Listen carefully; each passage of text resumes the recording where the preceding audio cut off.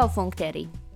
Pirms šīs epizodes nodošanas jūsu ausīm manī ir daudz pārdomu par visdažādākajām tēmām, no kurām daudzas ar vienu aktualizējas kā manā dzīvē, tā tiek trītas sabiedrības mēlēm, bet es šajā ievadā pārlieku tajās neiedziļināšos, jo par tām jūs dzirdēsiet pašā sarunā. Un ļoti cerams, pēc tās noklausīšanās arī par tām piedomāsiet. Vienīgais jautājums, ko es gribu jums uzdot, kā jums šķiet, vai sakāmais what doesn't kill you makes you stronger maz ir taisnīgs? Jā, skaidrs, ka tas noteikti ir patiess, jo lielos pārdzīvojumos mēs gūstam pieredzi, kas palīdz augt un nākamajiem pārdzīvojumiem stāties pretī jau ar biezākām bruņām, bet dažkārt šķiet, kam tas vajadzīgs? Vai tiešām vienīgais, kā pierādīt savu spēku, ir nepārtraukti kuļoties cauri vienam izaicinājumam pie nākamā? Bet iespējams, ka tieši tā, un tikai tā. Mana sarunas viešņa un viņas sasniegumi var raisīt diskusijas, viedokļu sadursmi un tā tālāk, katram taču savs. Bet tas, par ko nevar būt ne runas, ne diskusiju, ne jautājumu, ir viņas darba spējas, milzu spēks, kas mīt tajā smalkajā un sievišķīgajā ķermenī, un vēl bez diskusijām viņai ir savs funktieris. Tā ir neviena cita kā dziedātāja un mūsu šī gada pārstāve Eirovīzijas dziesmu konkursā Samanta Tīna.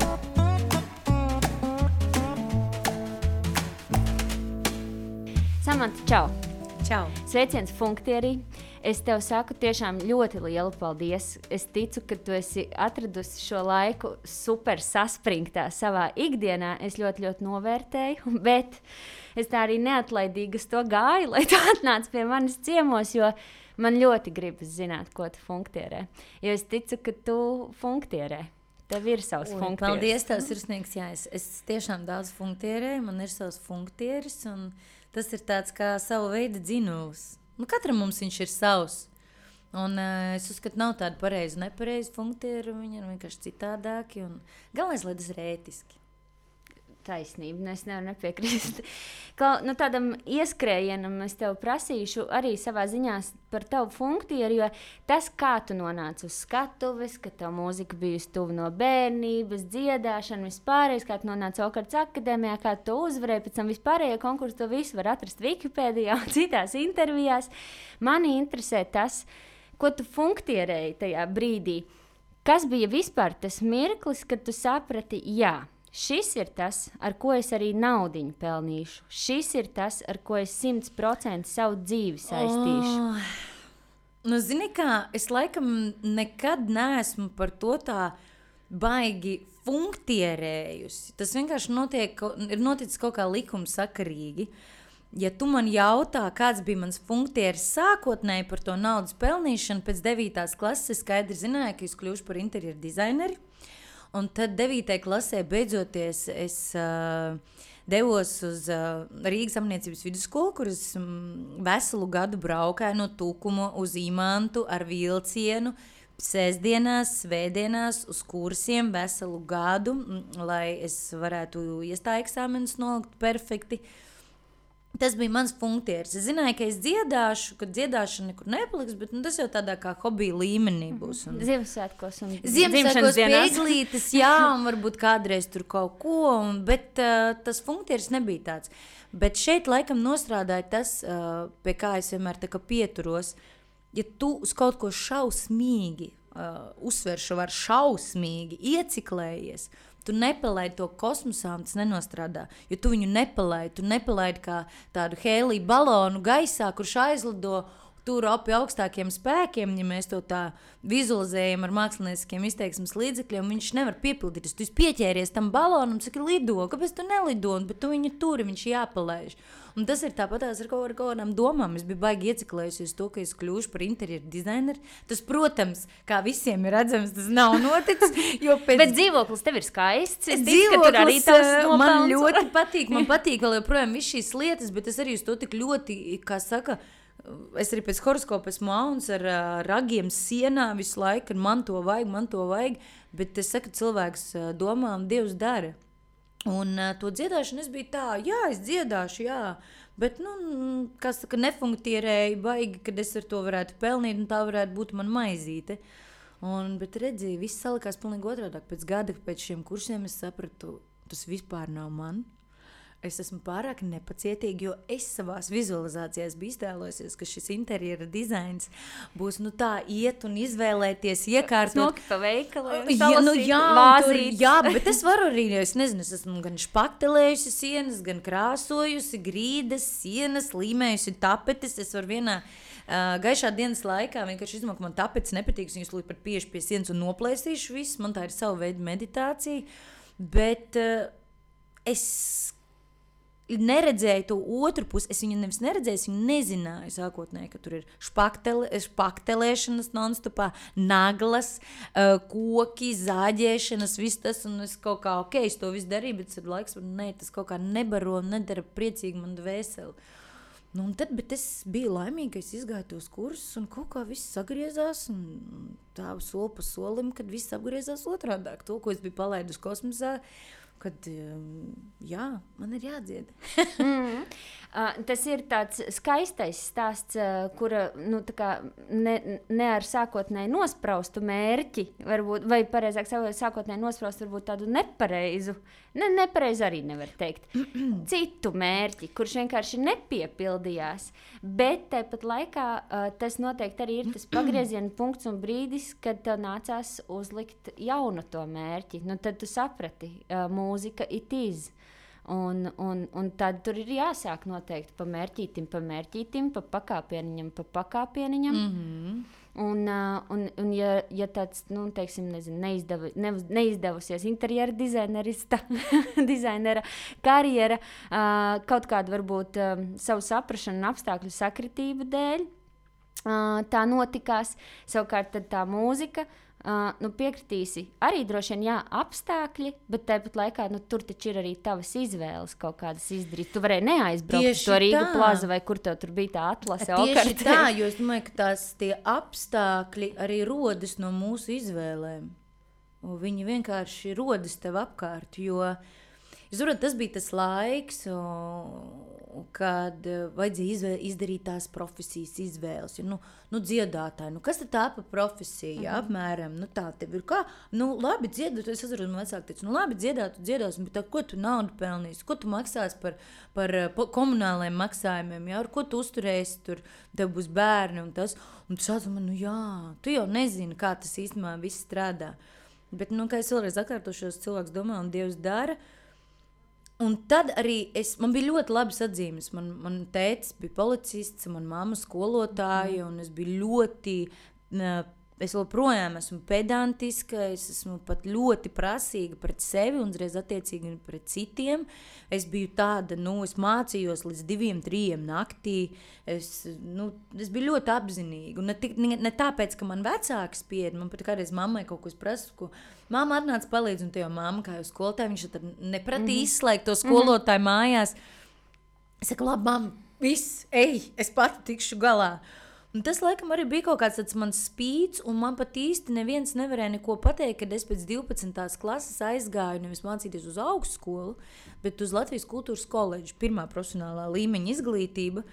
Un, jo es īsti, es zināju, ka tā būs skatuve, tomēr pēc tā interjera dizaina, ka es saprotu, ka nebūs, ka tā būs skatuve, bet vai tas ir, tik nopietni un vai es ar to varēšu pelnīt, es gribu pamēģināt šos 2,5 gadus, ja man tas tiešām būs tā ļoti nopietni, es pēc tam piemācīšos vēl 2 gadus klāt un ir tā augstākā izglītība. Un atkal tu izdari izvēles, kas rada apstākļus, un mācoties Latvijas kultūras koledžā, es ļoti daudz, kā saka, dabūju pa savu šarpo mici, man ļoti atsēdināja vietā, kā saka, es esmu ārkārtīgi pateicīga saviem pedagogiem, ko vēl joprojām pēc šiem entajiem gadiem es viņus atminos ar lielajiem burtiem, par ko, teiksim, visiem bija baigās bailes, jo, kā ir baila? No tā, kas tev iespējams nesanāk un kur lien tevi iekšā psiholoģiski, jo, ja tu gribi būt uz skatuves, tev ir jābūt psiholoģiski gatavam un stabilam. Un šie pedagogi bija tādi, ka viņš nāk pa gaiteni, tev jau ir jau kratīklis, jau viss tev gribas būt labākam, tev gribas stāvēt ar taisnāku muguru, būt staltākam, bet tāpat tu dabūsi. Jau ka redz, ka tu taisi to stalto muguru. Un te nāca tā Aukartas akadēmija, kaut kur kaut kā pa televīziju gāja reklāma. Un es tajā laikā biju ļoti tāda baigā, FIFA, es teiktu, tā, kā meitene no tukuma, es atvainojos, meitene no tukuma ar sarkaniem matiem un tādu, un Un piercing, un vēl man bija uzvedas, man liekas, izskūta, kaut kas tur bija. Bet, mēs visi esam jauni, mums visiem posmiem jāaiziet cauri, lai mēs atrastu to savu identitāti, un tas bija ārprāts tas laiks, ieraudzīt to reklāmas, ko tad es tur braukšu uz Rīgu un tā. Bet bailīte jau iekšā gribās, bet taču, kur te es te braukšu kā vispārējais? Es atceros, toreiz man vecāki nevarēja neaizvest. Es iekāpu pēdējā vilcienā, jo atlas, manuprāt, ja es nemaldošu gāja līdz kuriem 4, multikīno bija, Rīga plaza, kur. Un tu neticēsi. Ak, Dievs, man tāds kauns, es nevaru. Un es aizbraucu, un viss tā atlase beigusies. Un es tāda FIFA ierodos. Man liekas, es atbraucu, un viņi visi uz maniem tā skarās. Un es atceros Ainis Zavackis, kas bundzinieks ir labvēlīgiem tipam. Es no tā viņa laika atceros. Un viņš tāds ieraug visu mani un tādu FIFA stāstu. Es atvainojos, šeit ir tā atlase. Un viņi visi tādā šokā.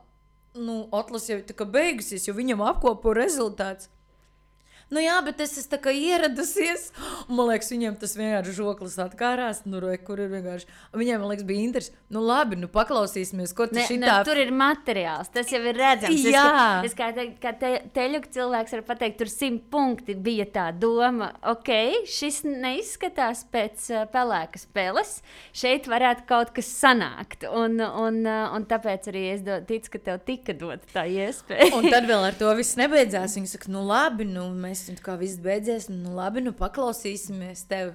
Un tad seko nākušais, mans troņa gājiens, kā es saku, tad princese izdomā, kur šeit var pārģerties? Es atnāku uz atlasi, un princesē vēl vajag pārģerties. Man liekas, šie vispār tur apkrita augšpēdas, viņiem vispār nebija ko teikt. Ak, Dievs, es taču aizgāju pārģērbties, kā man ir, man jau tad jau bija cieņa pret skatuvi, ja es eju uzstāties, es nevaru ar tām pašām drēbēm, ko es te mīcījusies pa vilcienu, man bija vilcienu vai autobus, man bija kostīms līdzi, pārģērbos, un tad nodziedāju, un es tiku tālāk. Un tad viņu pēc šiem gadiem, viņi man saka, ka viņi nekad to neaizmirsīs, to, kas ierados, un vēl teica, man vajag kur var pārģērties? Viņi saka, mēs vispār bijām uz mutes. Es man liekas, pirmkārt, likās, kā cilvēki tev dod iespēju, viss ir beidzies, noteikumi visiem vienādi, un tu vēl atļaujas uzvarsīt. Es saprotu, kur var pārģērties? Ārprāts, bet, trakajiem pieder tā pasaule kaut kā. Tagad es to atstos, man liekas, malacis meitene, malacis. Vai ne? Es atskatos, man nav kauns par to meiteni. Uzsist uz pleca te, Samantai.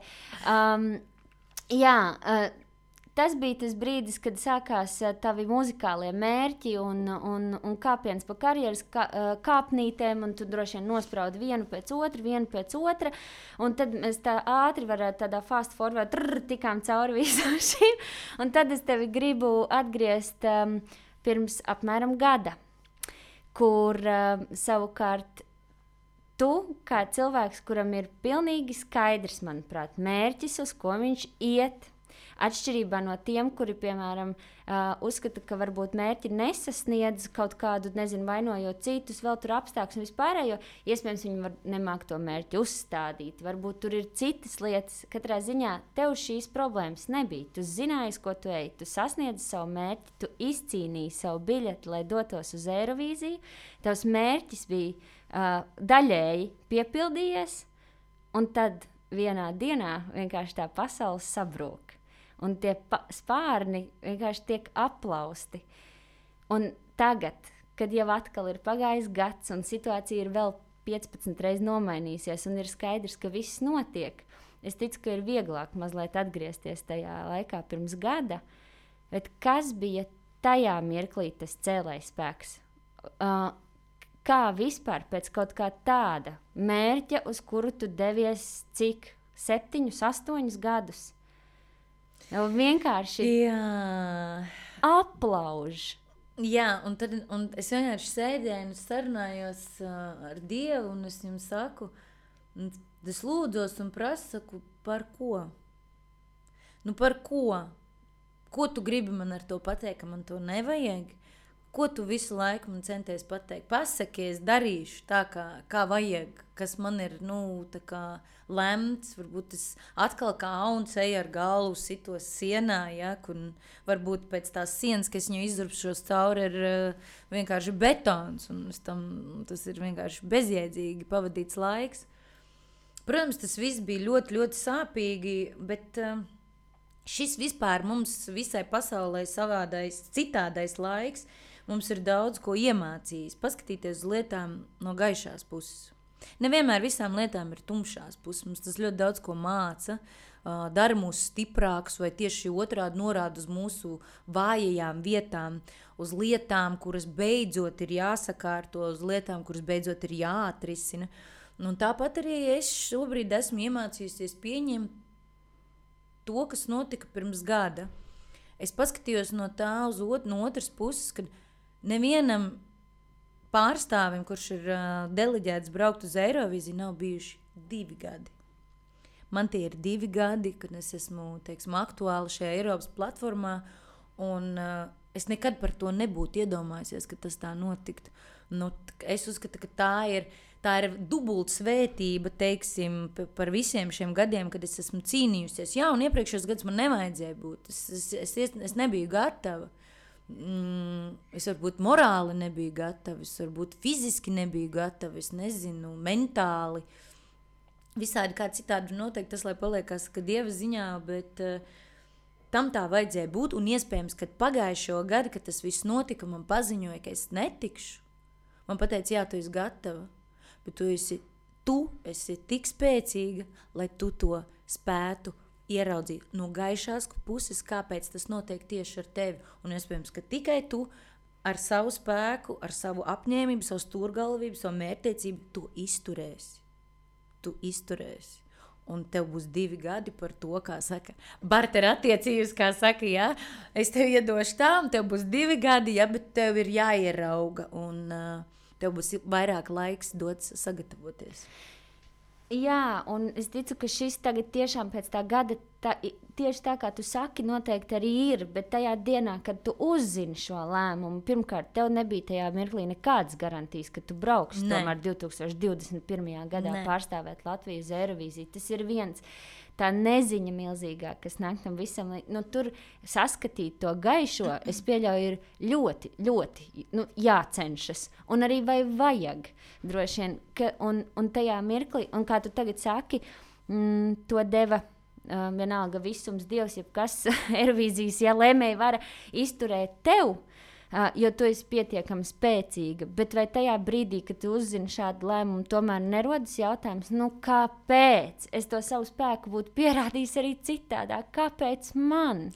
Tieši tā, protams, es esmu sieviete, es esmu emocionāla, un ja vienmēr es nezinu, dažbrīd iztos ļoti, kā saka, cieta un tādas spēcīgas. Arī esmu sievietes, arī esmu emocionāli būtne. Arī es raudu, es paraudu, un es ļoti bieži to daru.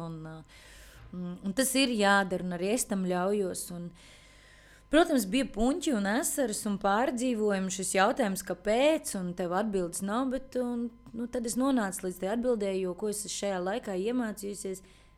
Ja tev ir slikti, necīnies par to. Ja tu nevari izmainīt situāciju, maini attieksmi pret to, jo nekas no tā, ka tu sev rauj matus no galvas, nemainīsies pēkšņi viss neprieks. Hei, Savan, tas bija joks, ja? Ir es kaut kā savācos. Nebija viegli, bija ļoti smagi. Dienām, naktīm raudāju, pārdzīvoju, kāpēc, un tas nav godīgi, kāpēc man, kāpēc. Visu laikam šis jautājums, kāpēc, un vēl tā neziņa. Tev ir jautājums, kāpēc, un otrs jautājums, kad es uzzināšu, kas būs ar nākošo gadu, jā. Un es esmu ārkārtīgi pateicīga par šo laiku, jo tik daudz, kas ir, mainījies, tik daudz, ko es esmu sapratusi, par lietām, ka tās ir citādākas un viņas vajag uztvert citādāk. Darbs ar sevi. Milzīgs. Turpinam par Eirovīzijas aktualitātēm un arī par darbu ar sevi. Visnotaļ, ko tas noteikti ietver, jo tas, manuprāt, tavā gadījumā iet roku rokā. Ko nozīmē? tev šodien sievietei šeit Latvijā runāt par sev aktuālām vērtībām un tās paust skaļi, es gribu pieminēt, skaidri apzinoties, ka tas var izsaukt arī viedokļu sadursmes un tā tālāk. Jo, būsim godīgi, tu neesi no koka. Tu skaidri zināji, ko tu gribi pateikt un kāpēc tu to saki. Kāpēc tev tas ir būtiski, piemēram, tavs šī gada Eirovīzijas dziesmas vēstījums un kā tu tagad vari šo ieterpt vārdos, kā tu jūties to nodevusi, to ziņu pasaulē. Es pat īsti nezinu, ar ko sākt. Es saku tumši zils, un cilvēks saka, nē, tas ir tirkīs zils. Tas ir tumši zils. Mums, manuprāt, šie viedokļi Latvijā visiem ir tiesības uz viedokli, bet atkal es saku, nav pareizu viedokļu un nepareizu viedokļu. Ir ētiski un neētiski. Un neētiski tas sākās jau tad, kad tu aizskar kādu. Visiem ir tiesības uz vārdu brīvību, un tāpat kā arī es arī nevienu nekad neesmu aizskārusi rupji vai ko. Es esmu par to, lai visiem ir labi, lai ir vienlīdzība, lai nav tas ir labāks, tāpēc, ka tam ir vairāk naudas, tas ir sliktāks, jo viņam ir mazāk naudas. Kā arī Bībelē ir rakstīts, tu būsi bagātāks tad, ja tu pieaicināsi pilnu savu ģimenes galdu ar trūcīgajiem. Tu kļūsi bagātāks. Nevis, ka tu pieaicinās visus bagātos un karaļus un prinčus. Tu nekļūsi bagātāks. Tu jau cel savu kaut kādu pašapziņu. Redzi, manās mājās tādi cilvēki ieradušies. Tas tev neko nedod. Tas ir kaut kāda ego apmierināšana citu acīs, bet tas tevi nebaro sirsniņā, teiksim, tas tev neļauj augt garīgi. Un ar šo dziesmu, jā, es saprotu, par ko iet runa, bet es vēlreiz saku, tas, ka tas izpelnīsies tik, es nebaidīšos šī vārda, neestētisku viedokļu sadursmi, es pat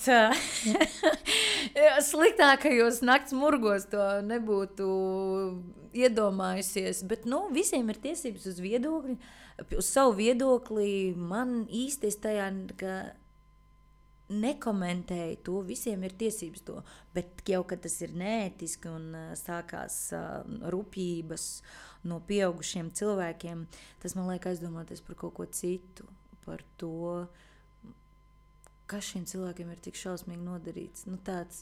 Viņiem taču ir bērni, viņiem ir pieauguši bērni, mazāki bērni, viņiem ir brāļi, māsas, viņiem ir māte, tēvs, un šie trīsstāvīgie vārdi, ko tu vari veltīt sievietei, nezinu, es laikam neesmu tā audzināta, un es arī neesmu audzināta sliktāk vai labāk, es audzinātu tā, kā es esmu audzināta. Tas brīžiem nav saprotams. Nē, skaidrs, ka tas vienmēr ir stāsts par viņiem, nevis par to, kam tie vārdi tiek veltīti. Tas protams, tāpat laikā es ticu arī, ka šoubiznesā, vai piemēram tavā gadījumā, jebkuram cilvēkam, kurš ir uz skatuves, tomēr šis droši vien ir kaut kā vairāk varbūt noteicoši un būtiski nekā nezinu, man, kurš varbūt tur vienkārši pie sevis nodomā citādas vai sev svarīgas domas, kā tevi uztvers. Jo, tas ir tomēr, pēc tam no tā lielā mērā ir atkarīgs arī viss pārējais, vai ne, tavā karjerā. Un tomēr tu izvēlies tā kā iet ar vēstījumu par šādu savā ziņā tādu feministisku un sieviešu katrā ziņā tādu spēku, ceļošu un vispārējo, nevis, piemēram, dziedāt par dabu. Kas, tu būtu vienmēr visiem laba. Jā, Samanta, bet dziedi par gauju. Es tevi izaicinu, tas nav, es tā nedomāju. Nē, bet tev ir pilnīgi taisnība. Zini, kas mums ir, manuprāt, mums ir tas, ka tik līdz kāds skaļāk pauž savu kaut kādu attieksmi vai viedokli, viņš dabūna brāzienu. Tev ir jābūt vienādam ar visiem, un tu būsi labs. Galvenais, es uzskatu, ir labam būt pret sevi, saviem mīļiem un sabiedrību. Es nevienam ļaunumu, teiksim, nenodaru. Es neeju, neplavinu kaut kādu karogu, un ka tā tagad ir jādomā visiem. Ja? Es nevienu neesmu ne aizskārus vai kāds domā citādāk, bet visu cieņu viņam par to. Es vienkārši domāju, ka mums šobrīd šeit, mūsu zemē, ir tas, ka ja kāds atļaujās skaļāk kaut ko pateikt, viņš tiek vienkārši sāk graust, ja? Un šeit ir tā problēma. Jo es vēlreiz saku, es neeju ar karogu un neplavinu, ka tev ir jādomā tagad tā. Es to neesmu darījusi un es to nedarīšu, jo visiem ir tiesības uz savu redzējumu, uz savu pieredzi, uz savu dzīves pieredzi, uz savu asociāciju, kam viņš ir gājis cauri. Un šī ir tā problēma. Jā, es varētu dziedāt par dabu, bet es domāju, ka tāpatās Dievs manī ir ielicis to spīti, ir ielicis to, kā man māsa bērnībā man saukāja par to bazūnu, viņš man ir ielicis to, tātad man ir jārunā, viņš man ir ielicis šo balsi, man ir jārunā, man ir jāuzrunā. Un ja būtu kaut kas tāds neētisks kaut kas, es justos šobrīd slikti. Kad ir kaut kas nelāgā, Samanta, tu ej nepareizi ceļu, bet es tā nejūtos. Es tiešām nejūtos tā, un man nav kaut kāda sevis šaustīšana, man varbūt tā nevajadzēja rīkoties. Man nav pat par ko sev kaut ko šaustīt, pārmest. Es pieņemu, katram ir savs viedoklis, katram ir savs dzīves redzējums. Fine, es to pieņemu, es to cienu, es to respektēju. Un es neiešu, nepierādīšu, un nemēģināšu darīt, ka ir savādāk, citādāk. Mums katram ir tiesības redzēt lietas, kā es iepriekš teicu, man tas ir tumši zils, vienam tas ir tirkīs zils. Super! Tas ir ļoti subjektīvi, tas skaidrs, bet jā, man atkal liekas varbūt pārsteidzoši, ka tu saki, ka tu neiedomājies, labi, ok, es ticu, ka tādu rezonanci varbūt tiešām tu neiedomājies un ka tur uzradīsies viens aktīvists, jā, kurš ir gatavs, par līķiem iet, lai tikai kaut ko panāktu. Tas droši vien tiešām grūti bija iedomājams, bet tas, ka tas var izsaukt rezonanci, tas taču tev arī droši vien bija skaidrs pirms dziesmas iznākšanas, jo mēs dzīvojam pirmkārt jau super homofobā sabiedrībā, vēl aizvien mēs esam aizspriedumaina sabiedrība un mums ir grūti vēl aizvien pieņemt atšķirīgo un te tu iznāc ar šo paziņojumu, ar šo dziesmu, ar šo videoklipu, turklāt, ko vēl tev noteikti piesien visu laiku, ka tu taču brauksi mūsu valsti pārstāvēt, un mēs taču tev devām šo iespēju, bet ne jau šādam iznākumam un tā tālāk. Un es domāju, pirmkārt, jā, es saprotu, ka tu negaidīji varbūt tik tādu nejauku to visu, bet droši vien, ka tu sagaidīji, ka sakustēsies gaiss ap to visu. Un tad, cik daudz ir tas tavs personīgais, varbūt tā griba paust šo te stāstu un vēstījumu, un cik daudz tajā, piemēram, ir tāda PR nozīme vai aktualitātes vispār šobrīd pasaulē esošās, jo šis ir diezgan ļoti aktuāls jautājums, ne tikai pie mums, arī citviet pasaulē, un paldies Dievam, ka tas kļūst arvien aktuālāks. Un cik varbūt, es nezinu, procentuāli var sadalīt vai kaut kā citādi to... Jā, kā tu to redzēji, ka tas nostrādās tam dēļ, ka tas ir aktuāli, vai tas tiešām ir tas, kas piepildīs tavu sirdi? Zini kā, mani nošokēja tas, ka mans dziesmas vēstījums ir pilnīgi par kaut ko citu, bet mūsu sabiedrība ieraudzīja divas meitenes, kuras sabučojas. Jā, uz 4 sekundi. Man gribas teikt tā, to var interpretēt dažādi. Man arī ir draudzenes, ar kurām es satiekoties sabučojos. Tas bija pirms gada, Samanta. Tagad vairs neviens nebučojās satiekoties. Jā, pirms gada, bet ir draudzenes, kuras iet tāpat pa ielu saduvušās rociņās, un kāpēc neviens viņām neskrien un kaut ko nelamājas virsū? Manā izpratnē šeit bija stāsts par citādākām sievietēm, kuras ir citādākas nekā sabiedrība ir pieradusi redzēt, kas ir ok, kas ir normāls un kas nav normāls. Un es saku, nav normāli, nav nenormāli, ir citādāk.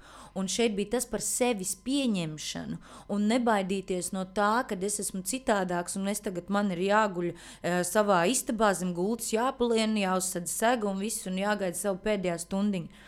Mans stāsts, mans vēstījums bija par kaut ko citu, sevis pieņemšana, ar savām rokām uzlikt sev šo kroni galvā, kad es sev esmu karaliene, un es esmu tāda, kāda es esmu, un es sevi mīlu. Jo tad, kad tu sevi pieņem, arī apkārtējo viedoklis par tevi ar smaidu kaut vai mainās.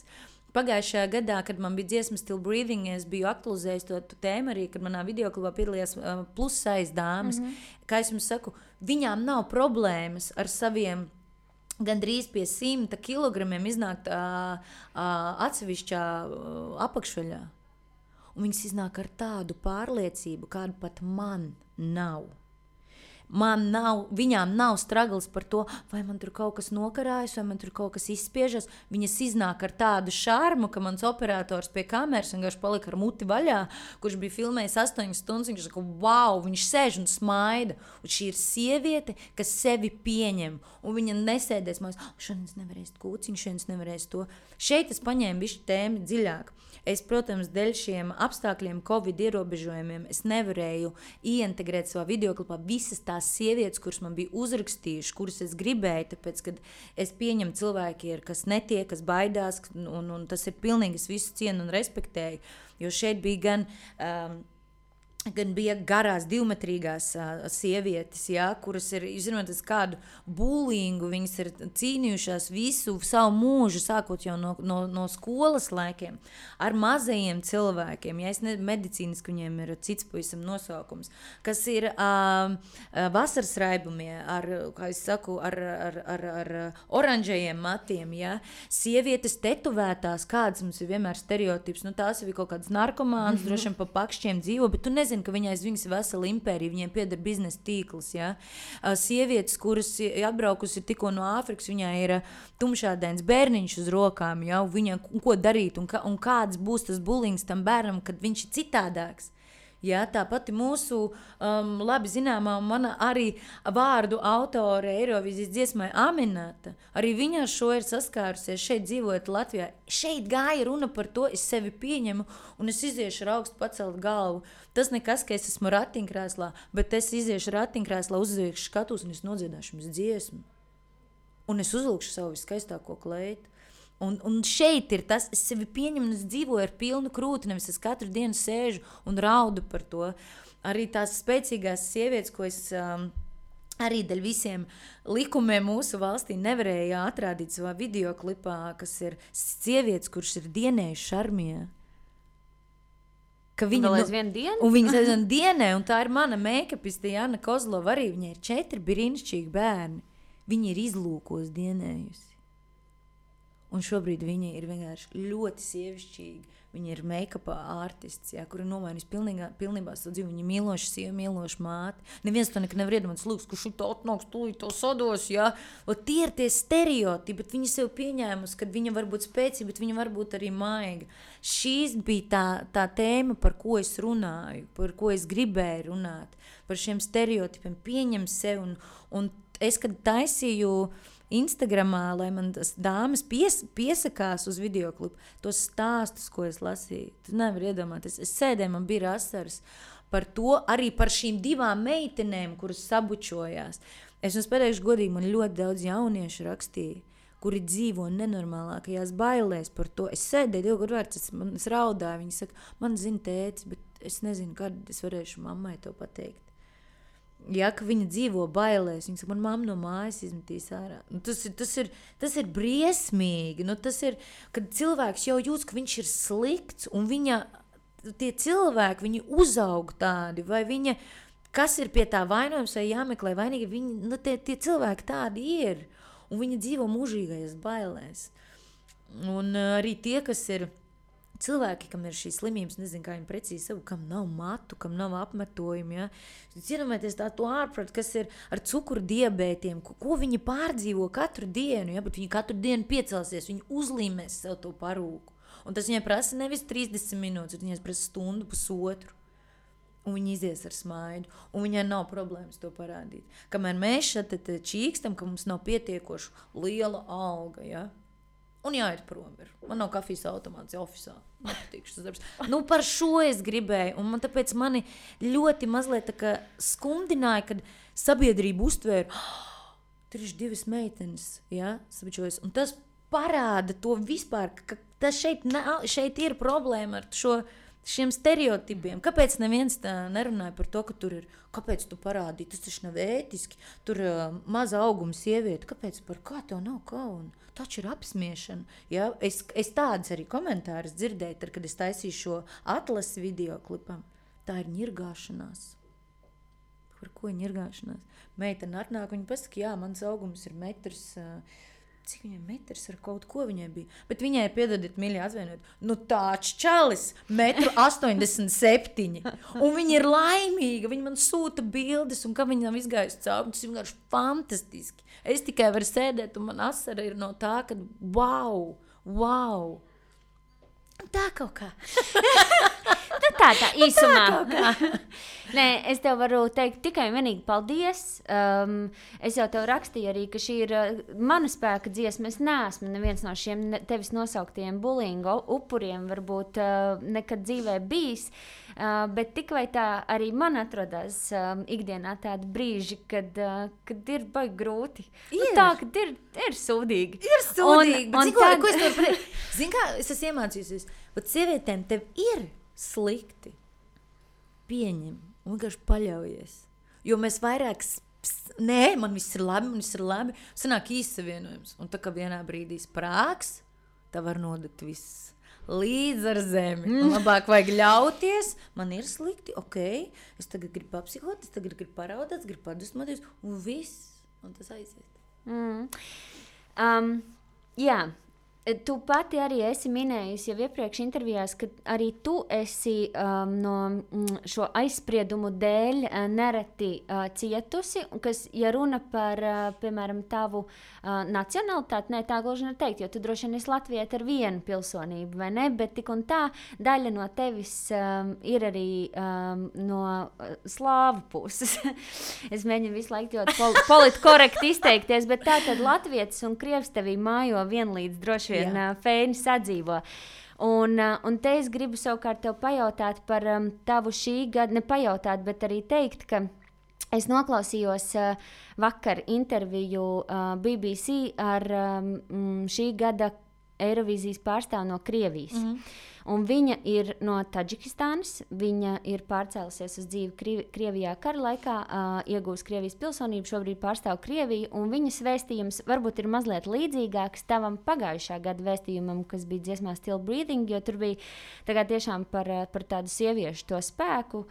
Šogad tur runā vairāk par tādu atšķirīgā pieņemšanu, tad, manuprāt, tas Russian Woman saucās dziesma, ir tāds, arī tāds par Russian Woman Power.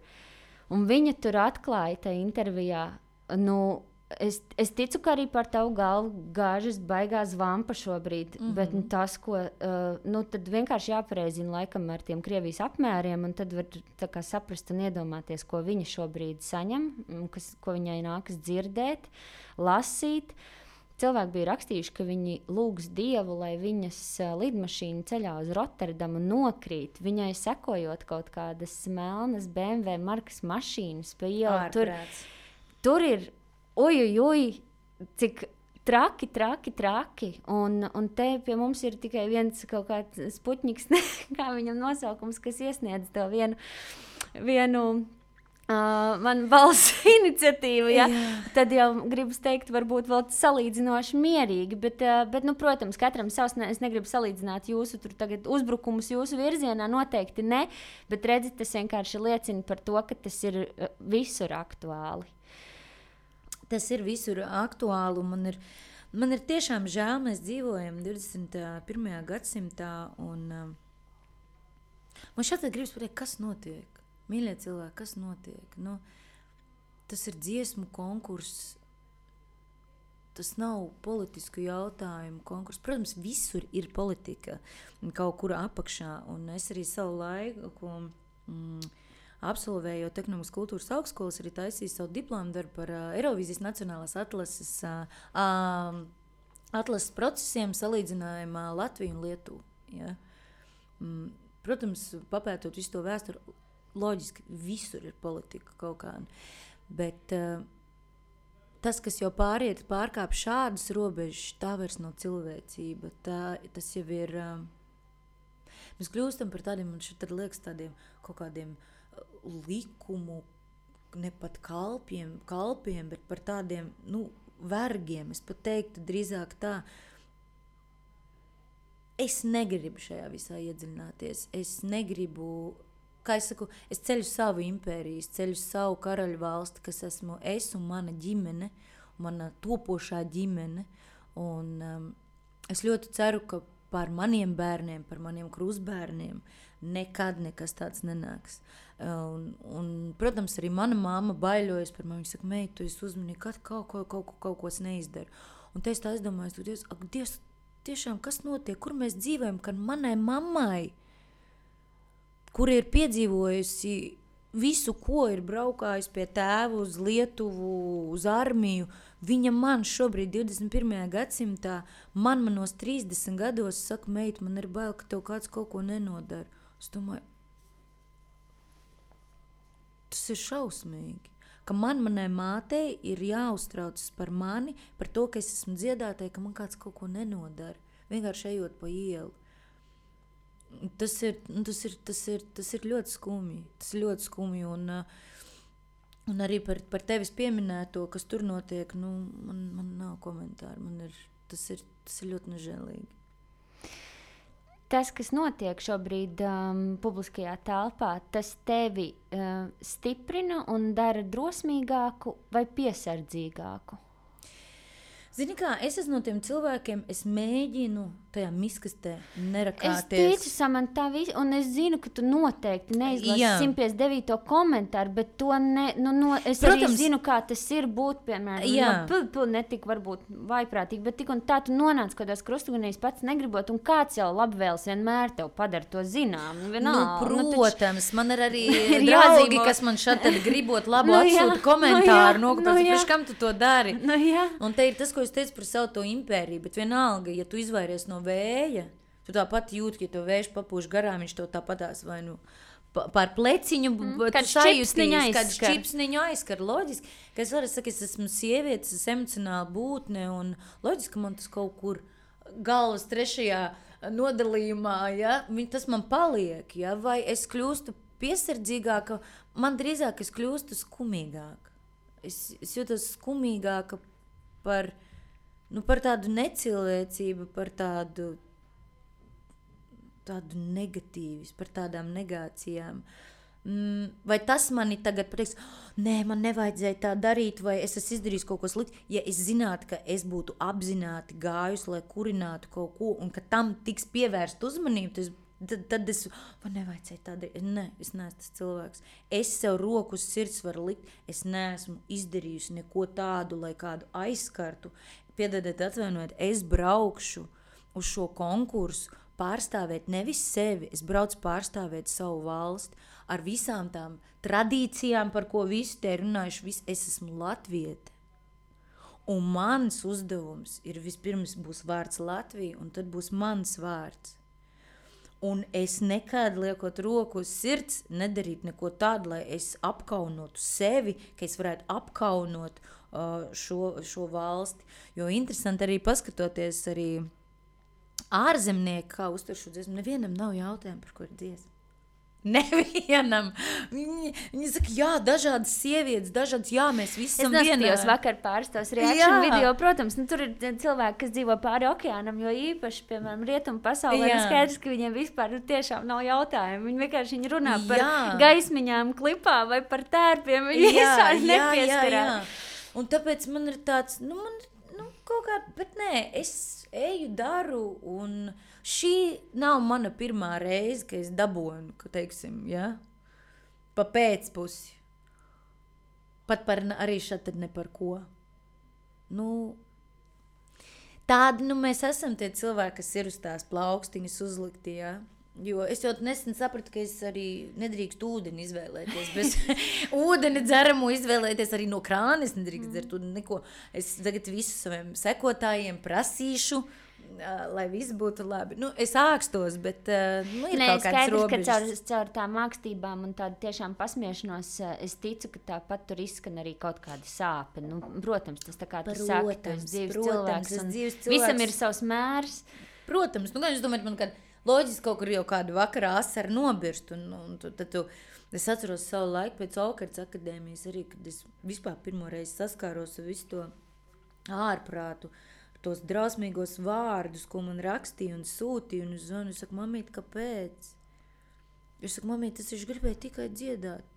Es saku, kāpēc man ir tā, kāpēc man met ar akmeņiem, ko es izdarīju?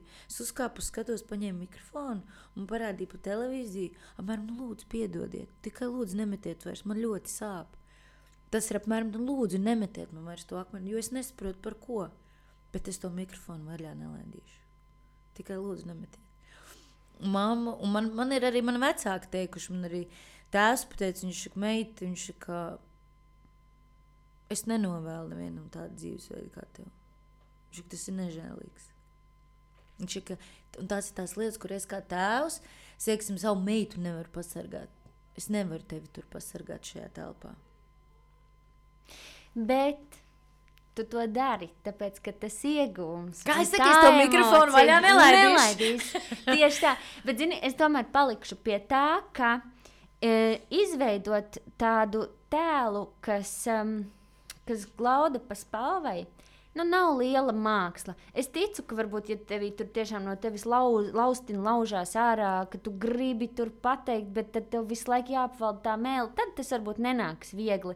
Bet pa lielam, ja tev arī nav vēlme baigi skaļi paust savu viedokli, tev tiešām ir super vienkārši būt labam, daudziem. Ok, visiem nekad nebūs, bet daudziem. Bet tad, ja tu esi tomēr izvēlējies runāt un teikt un būt, un tas ego ir lielāks, tad nekas cits neatliek. Man nenormāli nepatīk tas, viņai ar to ir jārēķinās. Viņa ir publiska persona, viņa tā ir izvēlējusies, tātad viņai ir jārēķinās ar visām tām kakām pār galvu. Tam es ļoti, ļoti negribu piekrist. Jā, protams, tas tā kā defaultā to paredz, bet kāpēc, lai cilvēkam būtu ar to jārēķinās? Bet es ticu, ka tas, kurš tomēr ir izvēlējies neklusēt un būt ar savu viedokli, tam ir jāparedz viss šis te, un vienkārši jāturpina audzēt droši vien tā ziloņa āda, ko tur daudz, nenotiks tā diena, kad tu tiešām par to dabu sāksi dziedāt droši vien. Nezinu, varbūt es nedomāju, ka tāds pret to otru dzīves pusi apniks. Tas ir kaut kāds mērķis man, vai es ar to justos laimīgāk. Es vienmēr, es saprotu, es esmu citādāka, un mums ir grūti pieņemt arī citādākus, kas nedzied par dabu. Es ļoti mīlu dabu, bet lai viņi ir vienkārši skaisti. Nē, es par to dabu jokojos. Salīdzinājums ļoti labs. Andris Ērglis ar saviem akmeņiem apvainosies. Tult nedziediet par dabu, tas ir skaisti, brīnišķīgi, dariet to. Es tikai to piesaucu kā tādu, tiešām, manuprāt, brīnišķīgi piemēru, kur tur tev baigi grūti kādam pārmest. Par kādu upes līkumu nepareizi nenodziedāsi. Savukārt par šādām vērtībām, par kurām tu dziedi dziesmā The Moon is Rising, tur gan redz, kad var nepareizi. Var. Kādam pa nepareizām stīgām. Zini, kas vēl man šķiet tāds viens aspekts, kas varbūt cilvēkiem arī, ko es ticu, ka kāds jau tev ir norādījis, un kas varētu būt arī viens no tiem tādiem āķīšiem tajā mesidžā, ko tu nodod. Tu runā par dažādu sieviešu pieņemšanu, par to, kādas viņas ir atšķirīgas vizuāli un visādi citādi. Un tu pati 24/7 Samanta, es nezinu, kā tu to panāc, bet tu vienkārši vienmēr izskaties tā kā fantastiski. Paldies. Spoiler alert, jā, Samanta man sēž pretī kādā zebras kostīmā šobrīd super dīvainā. Viņš ir tiešām dīvains. Bija jāskrien no fotosesijas viss kārtībā. Jā, bet tik un tā. Tu ierodies savā zebras kostīmā ar augsti pacelt galvu un izskaties brīnišķīgi. Un droši vien, ka tev būtu daudz, varbūt, es nezinu, vai vieglāk, bet sabiedrība varbūt to uztvertu mazāk tā kā asi, ja tu būtu, piemēram, tā kā Celeste Barbera, zina, Austrāļa tā komediāne, kur ir miesās pavisam citāda, un viņa tā kā ļoti forši pauž, superīgi, manuprāt, šo body positivity vai neutrality vai whatever kas, bet šo message. Un skaidrs, ka te esi tu, kur ir, tiešām tā kā lelle. Beidz, Lēle. Nē, labi, bet tu saprati, ko es ar to gribu teikt, ka tas droši vien arī rada kaut kādu tādu pretreakciju, jo cilvēkiem liekas, ko tad viņai, kas tad viņai var likties tur, kur tad viņa var būt nepieņemta. Viņa taču ir... Man ir atbilde par to. Es vienkārši šo visu esmu saskārusies skolas laikā. Es zinu, kas ir iet līdz klasei gar sienu, cerībā, ka tev nepamanīs, ka tev neuzspļaus virsū. Neklieks pa visu gaiteni, man apsaukāja par dinozauru galvu, par spalvaino, jo es atšķīros, es ģērbos savādāk. Man pat arī bija tēvs, kurš man neļāva ēst pie viena galda, ja es būšu tā apģērbusies. Un man nebija pretrunas nekādas, piecēlos un aizgāju prom. Savos 11 gados. Un nebija puņķi un asaras, es pieņēmu. Nē, ok, es saprotu.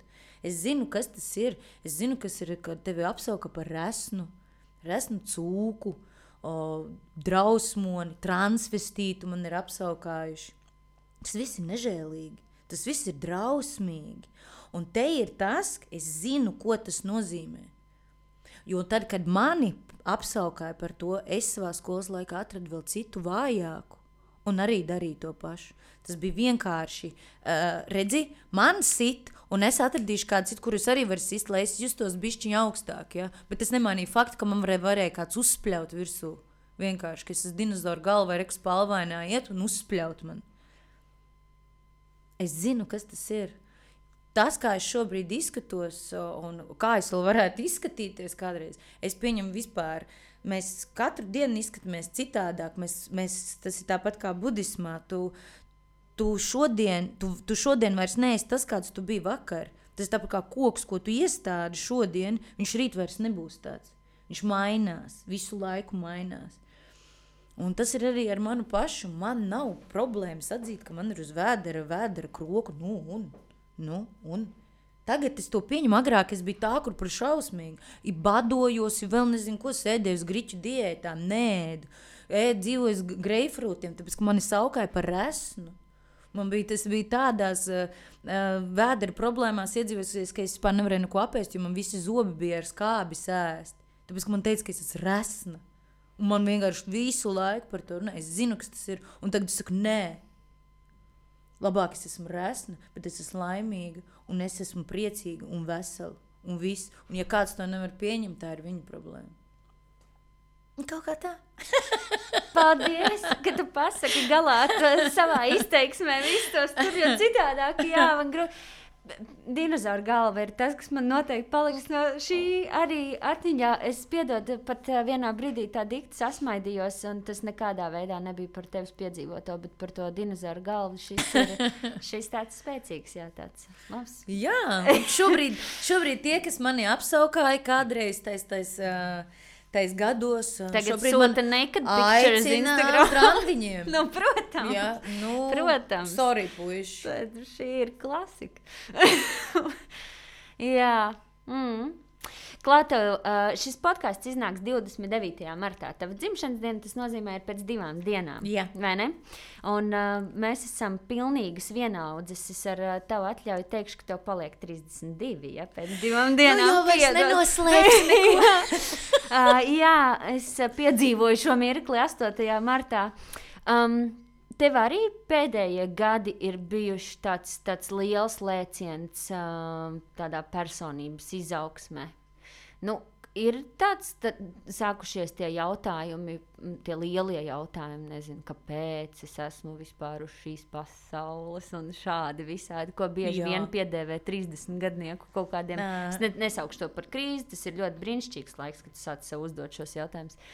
Bet tas ir raksturīgi, manuprāt, mūsu vecumam, ne? Tu domā par to, ka kāds ir mans uzdevums šeit, uzdevums šeit un ko es te vispār esmu atnākusi darīt un visādi tā. Kāds mans pienesums sabiedrībā, es taču nedzīvošu tikai, lai tērētu, es kaut ko gribu dot. Visi šie te, man liekas, viņi tā aktualizējās un tu pa sevi iepazīsti labāk. Zini, man tas laikam pat sākās ātrāk.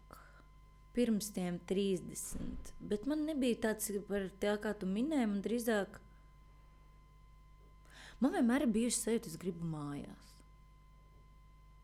Un man nebija atbildes, kur ir manas mājas.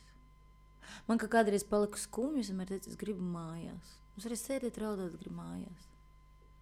Un man nav atbildes, man nav asociācijas, man nav bildes, man nav vizualizācijas, kur ir manas mājas. Un tad sākās šis sevis izzināšanas process, dziļākās būtības izprašana, pētīšana.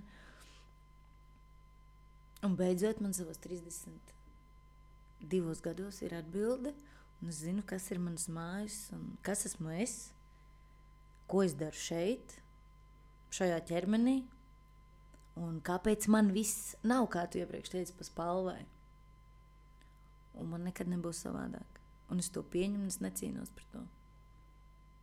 Bet forši sajūta, vai ne? jā, bet ceļš līdz tam nav viegls.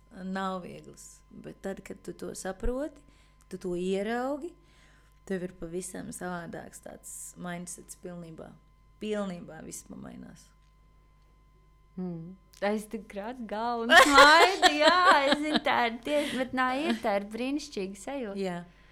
Un tas ir ļoti labi, kad tas ir apsveicami, ja tāds jautājums, šī jautājuma tev parādās 30 gados. Bēdīgāk ir tad, kad tu nodzīvo pusi savu mūžu, 50, 60, un tikai tad tu sāc par aizdomāties, kur es vispār šo laiku esmu bijis.